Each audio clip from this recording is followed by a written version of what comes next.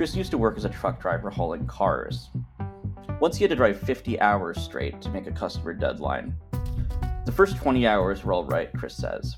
He had a system. Drinking tea with lemon juice, then Red Bull, then coffee, and a soda. And then he mixed them up. But things got really bad after that. He started seeing things in the road that weren't there. At one point he fell asleep. He woke up to the sounds of horns beeping. He drifted into another lane. Chris didn't want to do this, but he felt trapped.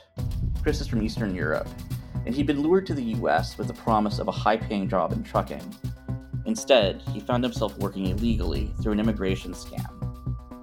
From Freightwaves, this is Long Haul Crime Log, a podcast about the dark side of the trucking industry, from the journalists who cover it. I'm Nate Tabak in Toronto, Canada. And I'm Clarissa Hawes in Kansas City, Missouri. And I'm Noy Mahoney in San Antonio, Texas. Today on the show, the story of a group of truckers who alleged they were trafficked into the U.S. and forced to work dangerously long hours with little pay.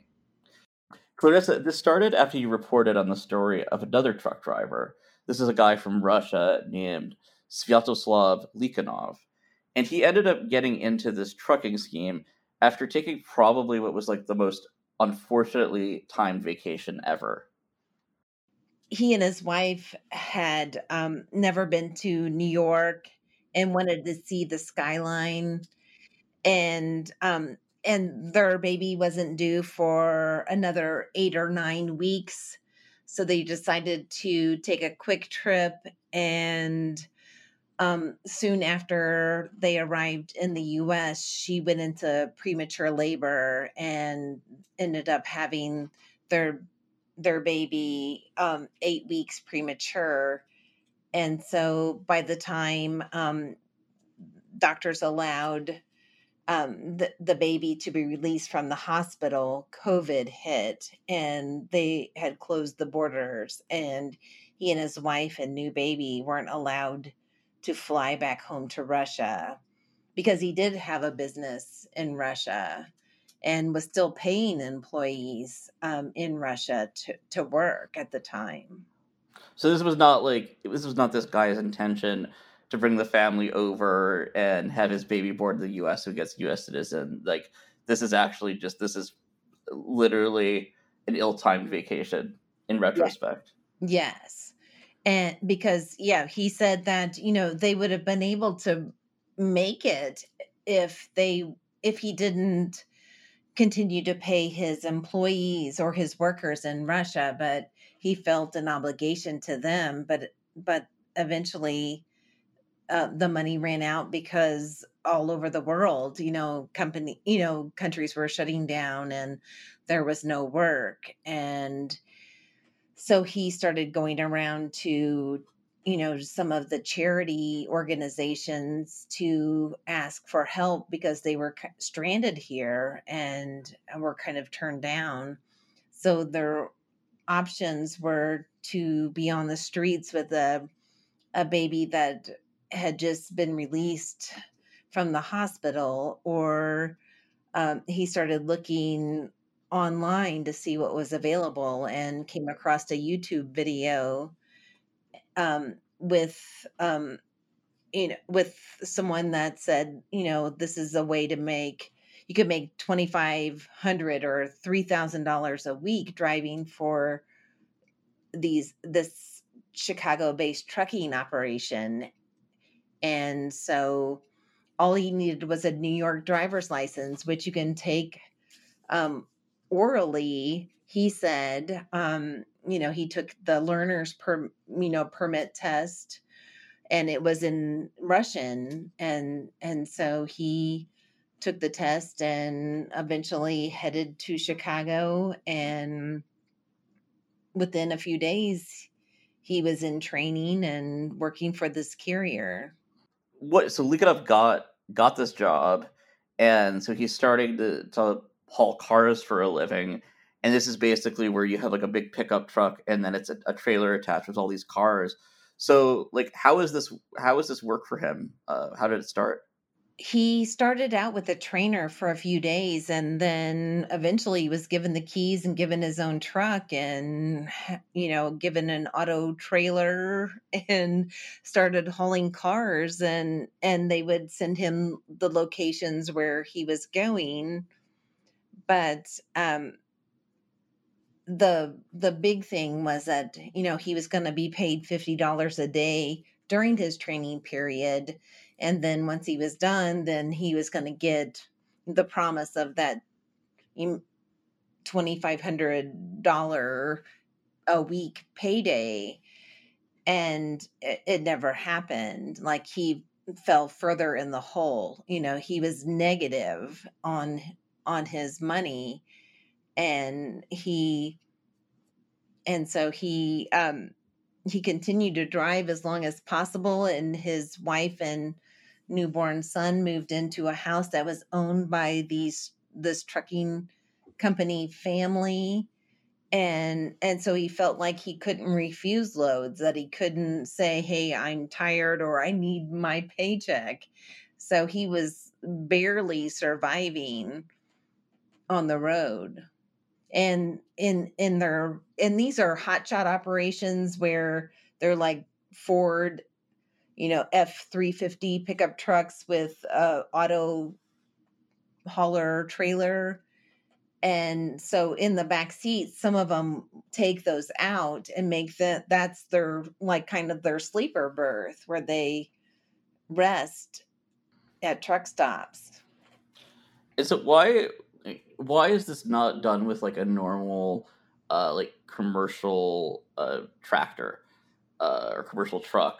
Like, why is this done with like a pickup? Because it seems like you're hauling all those cars, that you should have some like a more substantial vehicle and someone with like a special license. Like, why is this able to be done with like a regular vehicle? Because they don't want to go through the CDL process where you have to be proficient in English to get your CDL. And so when you get a Class C license, which a lot of these drivers have, you don't have to go through the drug testing process and other measures to get your license. So a lot of hotshotting operations go this way. And are these operations, are they legal? Like, is it legal to be doing this in the U.S. where you have all of these? I mean, they can be quite substantial loads, I would think. Right. Oftentimes these drivers were cited, and it's a long history of where they were overweight, and at first, they had very little knowledge of the federal regulations in the U.S. because coming from Ukraine and Russia, they said that it was kind of an outlaw type situation, that anything goes. And so to come here and to be told, oh no, you don't need this, you don't need that. Then they started, when they would go into truck stops, some of the truck drivers were not very nice to some of these guys. And so Luckenough, he asked, why they were upset with him. And they said, because, we have to pay for insurance. We have all these things we have to drive we only have a certain number of hours to drive. And here you are, um, like, driving 20 hours a day, which, we can't compete, economically. And so then they started educating him more about the federal regulations regarding trucking, which he says he and other drivers were never really informed of. And so he's, I guess, coming at this with a somewhat different perspective than, say, maybe another driver who is, brought in from abroad, where he kind of sort of, I mean, I don't know if accidentally is the right word, but it's not. He was someone in a good place in his life, good place economically, and just in this kind of unusual set of circumstances is sort of thrust into this. And so he's kind of, I guess he's looking at this almost through a little bit of a different lens. And does that maybe, explain, you think, why he's not just sort of like going along with this and maybe asking questions that maybe others wouldn't? Yes.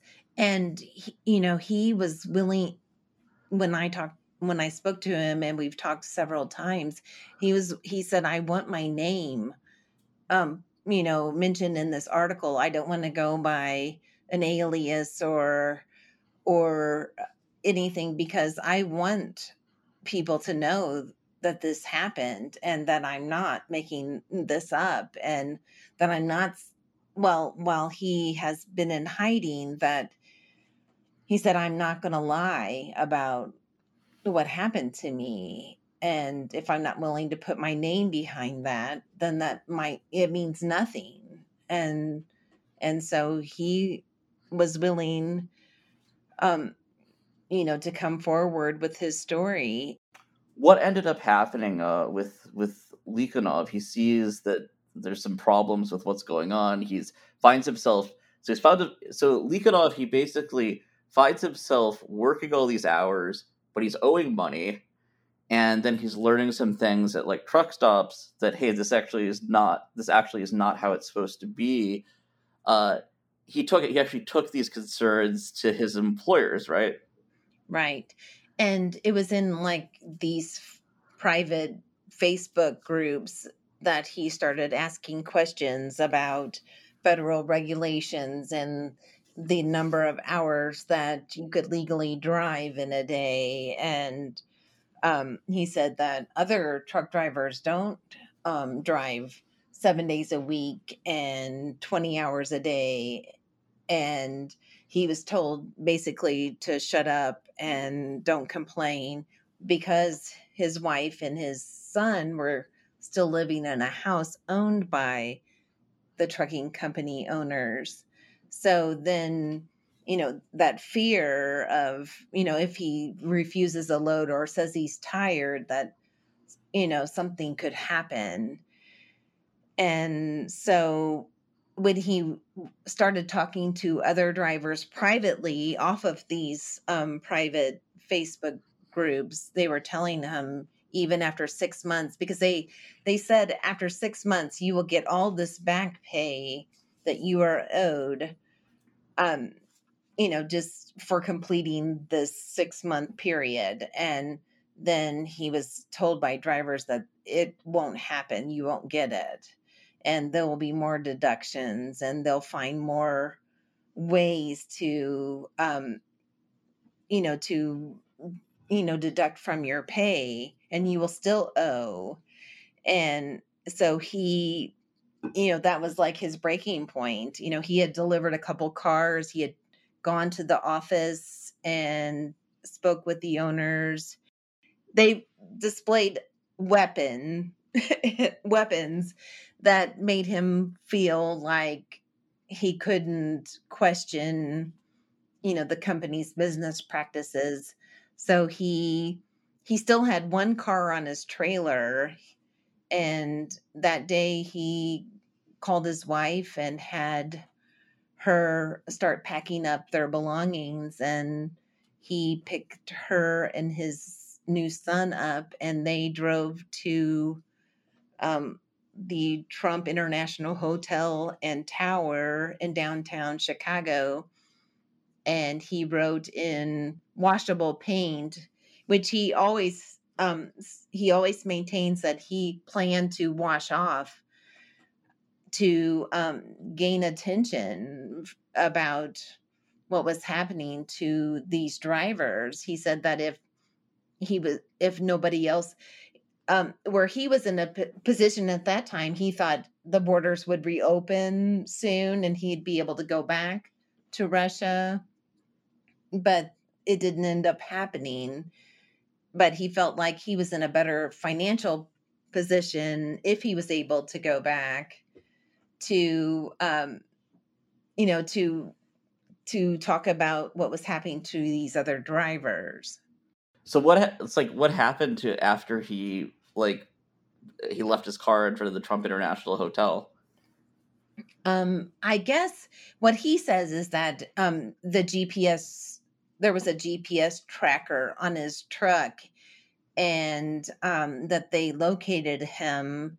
Like his wife had gone like across the street to get some food, fast food, and he waited in the truck with his newborn son who was in the car seat, and that an employee of this trucking company tried to pull him out of the truck, and that he had a seatbelt on, and that when this employee saw his son in the car seat, he ran off, but that the police he returned, and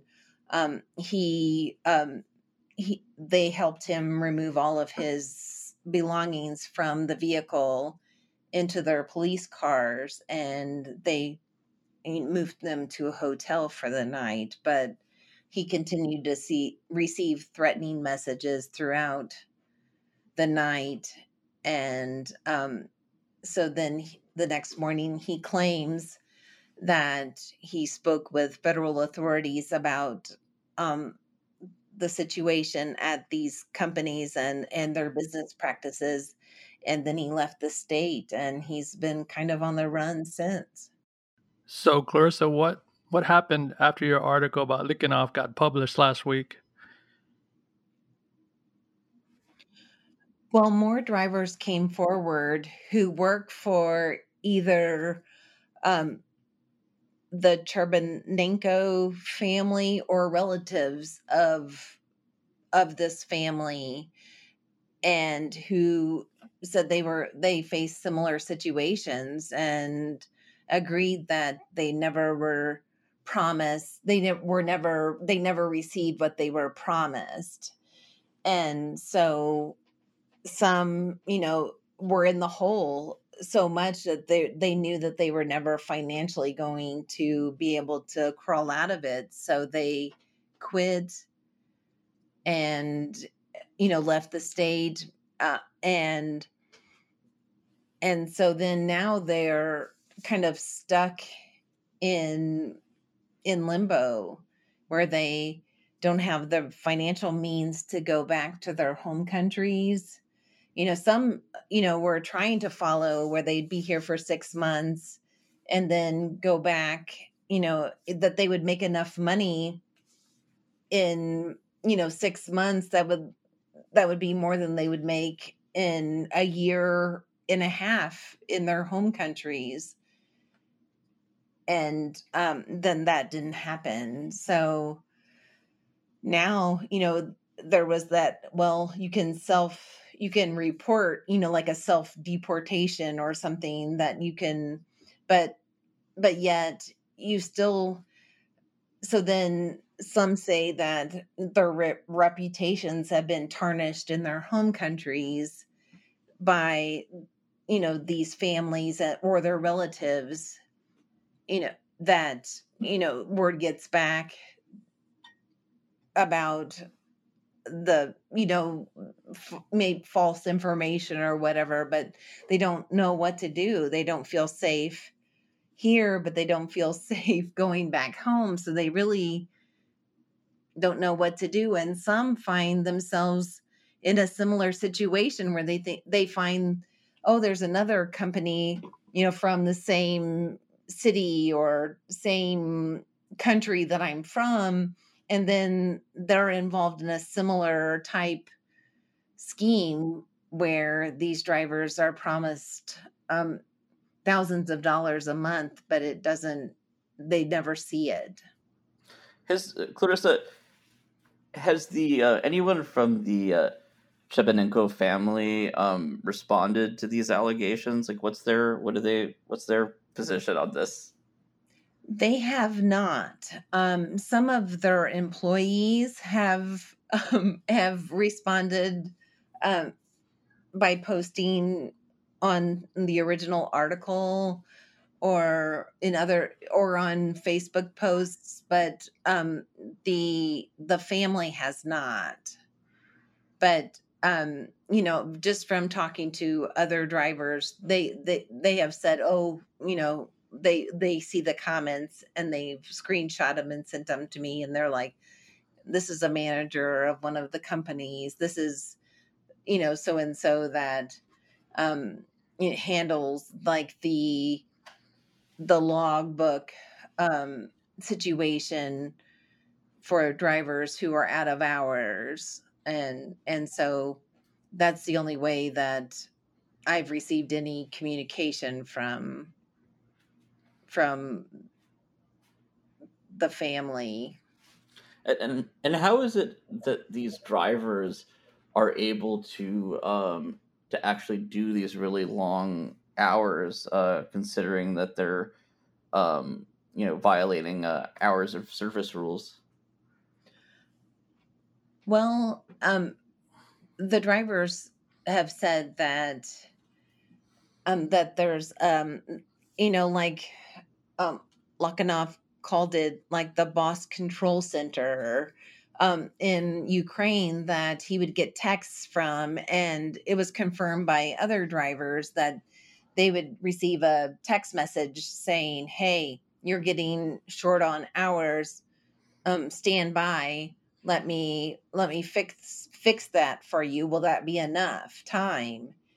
And even though the drivers said they wanted to say no, that they wanted to stop, they didn't feel like they could say no. So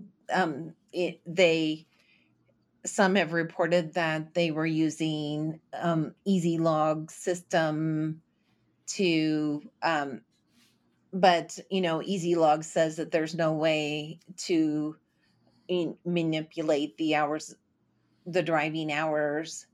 But some of the truck drivers say that they were receiving calls that and that their hours in the app or whatever were changed. So it's easy log says that they do what is required by the FMCSA through their self-certification process, but and that there's no way that it could happen. But several drivers say, oh yeah, it that if you were on a certain route, they figured how many hours you needed to get these automobiles to a customer, um that they made sure you had enough hours to do it, whether you were legally allowed to drive or not. Is is there any what kind of recourse do drivers in this kind of situation have? I mean, it seems like there's so many, red flags and things that maybe are potentially illegal here. Like who should, like, if they wanted to report this to someone, who do you report this to aside from a journalist? Right. Some said that they submitted statements to federal investigators. Some were told to report the allegations to the FMCSA, and some talked to local authorities about, the alleged violations.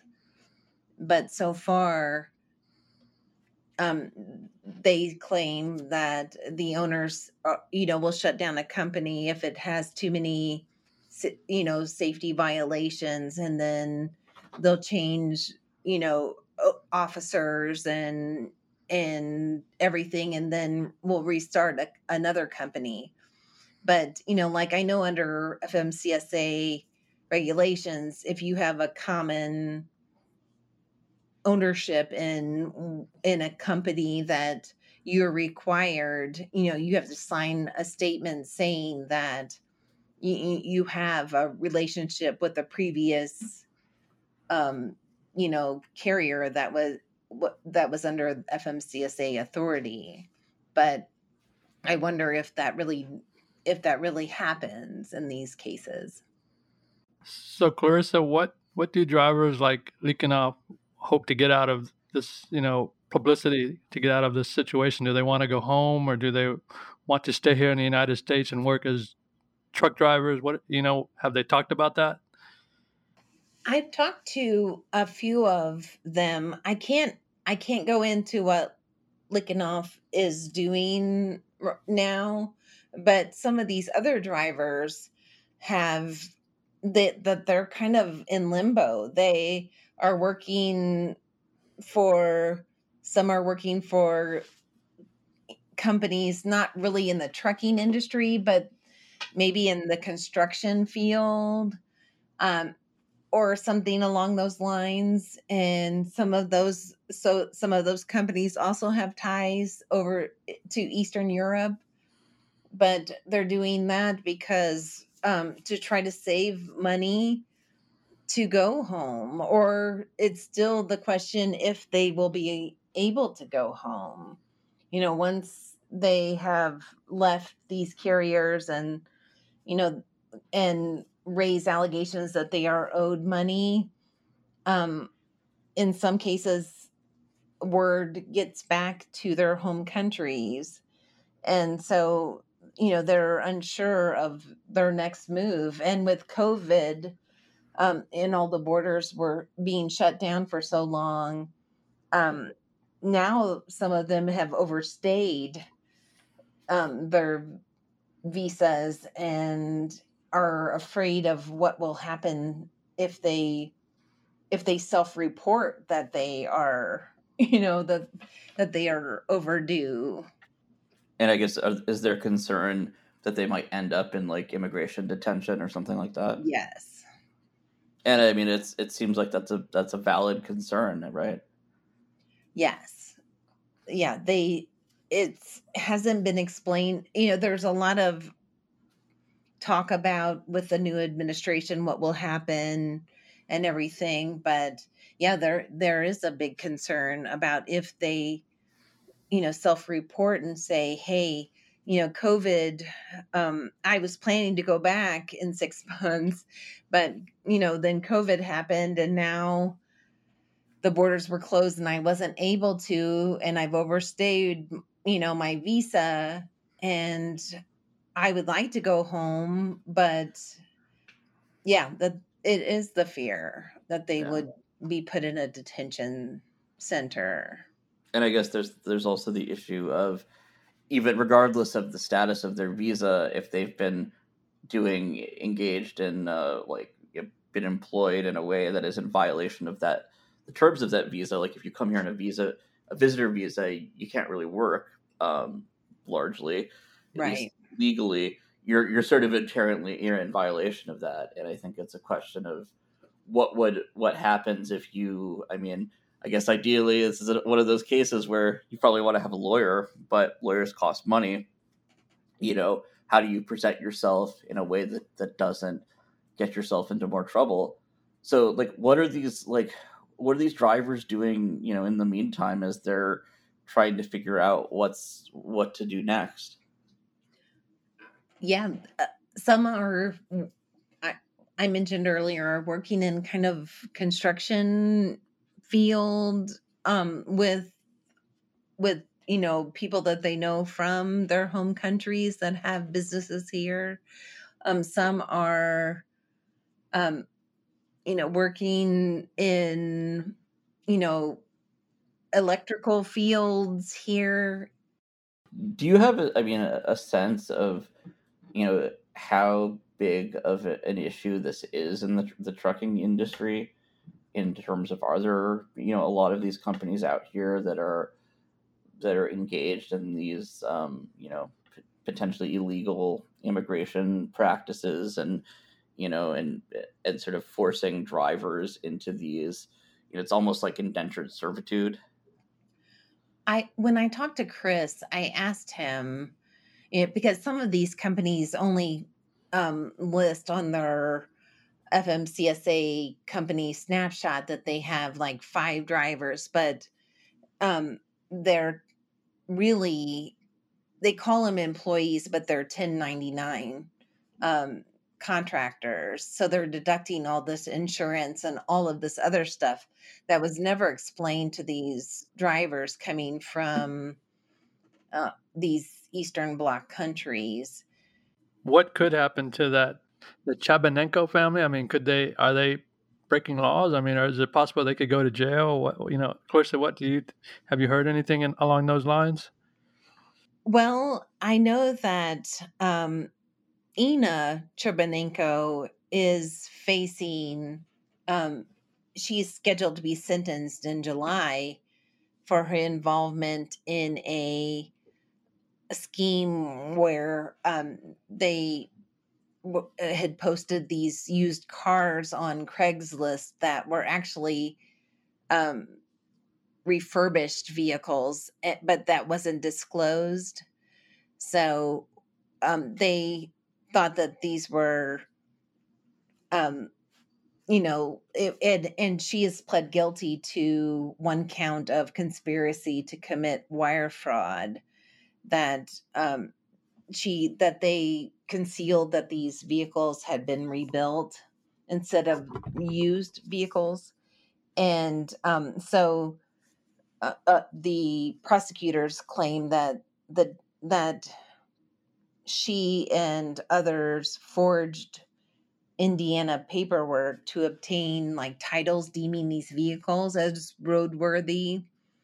But when it came to reselling the cars, she and others hid the rebuilt status by putting an auction sticker over the line where it said, that it was a rebuilt vehicle. So that's been an ongoing case since 2018. But I'm not sure the status of the two other people involved, but that she did plead guilty to one count and is scheduled to be sentenced in July. But this has no apparent connection to the issues the stuff going on with the drivers that you're reporting on, right? Separate incidents. Separate, other than it's also involved in the auto, in hauling vehicles, like in moving and selling vehicles. So do we know of, are there any, you had mentioned that some of these drivers had said that they had submitted statements to federal investigators. Does that indicate to you that there might be an ongoing investigation into this couple? I reached out to the FBI and they said that they couldn't comment on anything. But I've heard from 3 drivers who claimed that they submitted similar stories to federal agencies, to try to bring awareness of what was going on especially with kind of the human trafficking part, where some were enticed to come over here and use an immigration consultant to help them with the paperwork and the interview to get to the US, and pay, and some, they borrowed money from family and friends because they were going to make all this money, make up to $3,000 a week, which is more than some would make in a year in their home countries. And so they just really thought that they would be able to pay that money back. And it just didn't happen. You've been listening to Long Haul Crime Log from Freightwaves. You can find more episodes by searching for Long Haul Crime Log wherever you get your podcasts, including Apple Podcasts and Spotify. And if you like us, why not subscribe and maybe tell your friends? And we're also on Twitter now. Our handle is Long Haul Crime. And anyone out there who has a story to share, why not send us a note at crime@freightwaves.com. Tune in next week for more stories from the dark side of trucking.